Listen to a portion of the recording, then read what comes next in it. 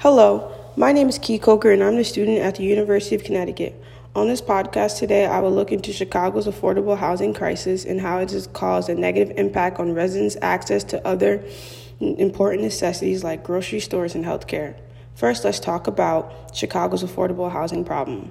Chicago Homeless Organization conducted a study that concluded that in 2016, homelessness count reported that 78.9 were staying in shelters, 21.1 were unsheltered.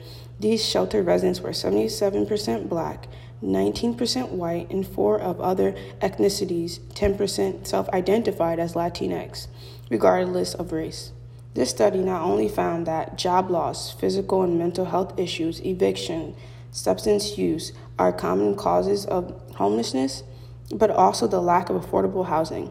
13 years ago, Chicago passed the Affordable Requirements Ordinance to address the affordable housing shortage using money obtained from developers building market rate units. But over those 13 years, a little more than 1,000 units of for households with low or moderate income has been built. Chicago even developed a plan for a transformation proposed in 1999 and unleashed in 2000, which was a 10-year plan to rebuild and rehabilitate 25,000 public housing units in Chicago. As a result, huge public housing buildings were demolished, displacing thousands of families and individuals who were promised the right to return as soon as those units were affordable requirement ordinance buildings were renovated. As of 2020 of March, Chicago is said to start 11 new developments, bringing a combined over 1,000 units of affordable housing to Chicago's south and west sides, are moving forward after being selected by the city to receive low-income housing tax credits. Adding a little more than 1,000 lower units is very beneficial, but only likely to make a small dent in Chicago's 120,000 unit affordable housing shortage. That deficiency is only expected to grow as more residents face the economic fallout of the coronavirus pandemic. Chicago was promising to build 1,083 units of affordable housing. Sounds nice and all, but the real question is, where would these housings be built? I say that because statistics prove that those who qualify for affordable housing are struggling to put food on the table and are struggling to afford health costs. Chicago local government is promising to open up more units in the south side of Chicago, which not only has the highest crime rate, but also food deserts according to Chicago defenders. And it is the farthest away from healthcare services.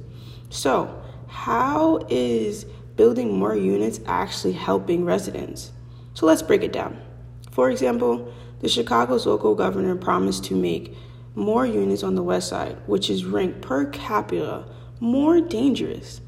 Neighborhoods in the west side like West Garfield Park and Austin are incredibly violent and among the most dangerous places to live in the country. With the median income of $23,946, I can only imagine families with that income are probably struggling.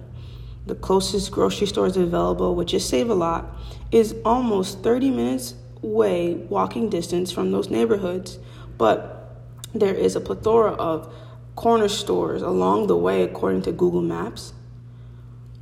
Also, the closest hospital is 20 minutes away driving distance and about an hour away walking distance. Not only do residents have to pay for grocery store items and doctor visits, but they also have to pay for transportation to and there.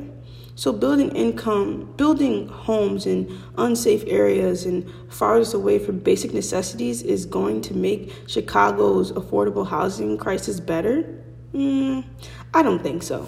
You can't better affordable housing without factoring in why people can't afford other necessities when they are spending all their money on housing.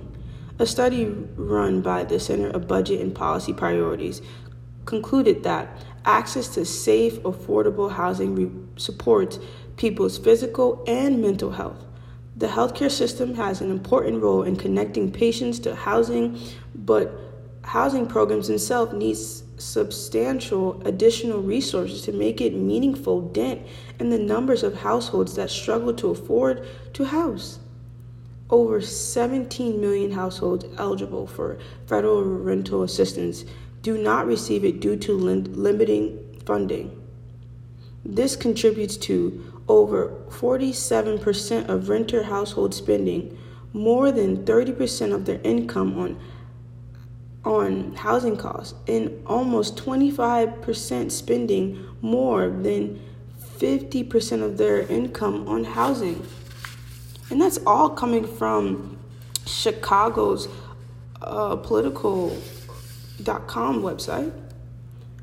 When households struggles to pay the rent, they not only face financial and housing instability, but they also are at heightened risk for a host of negative health outcomes.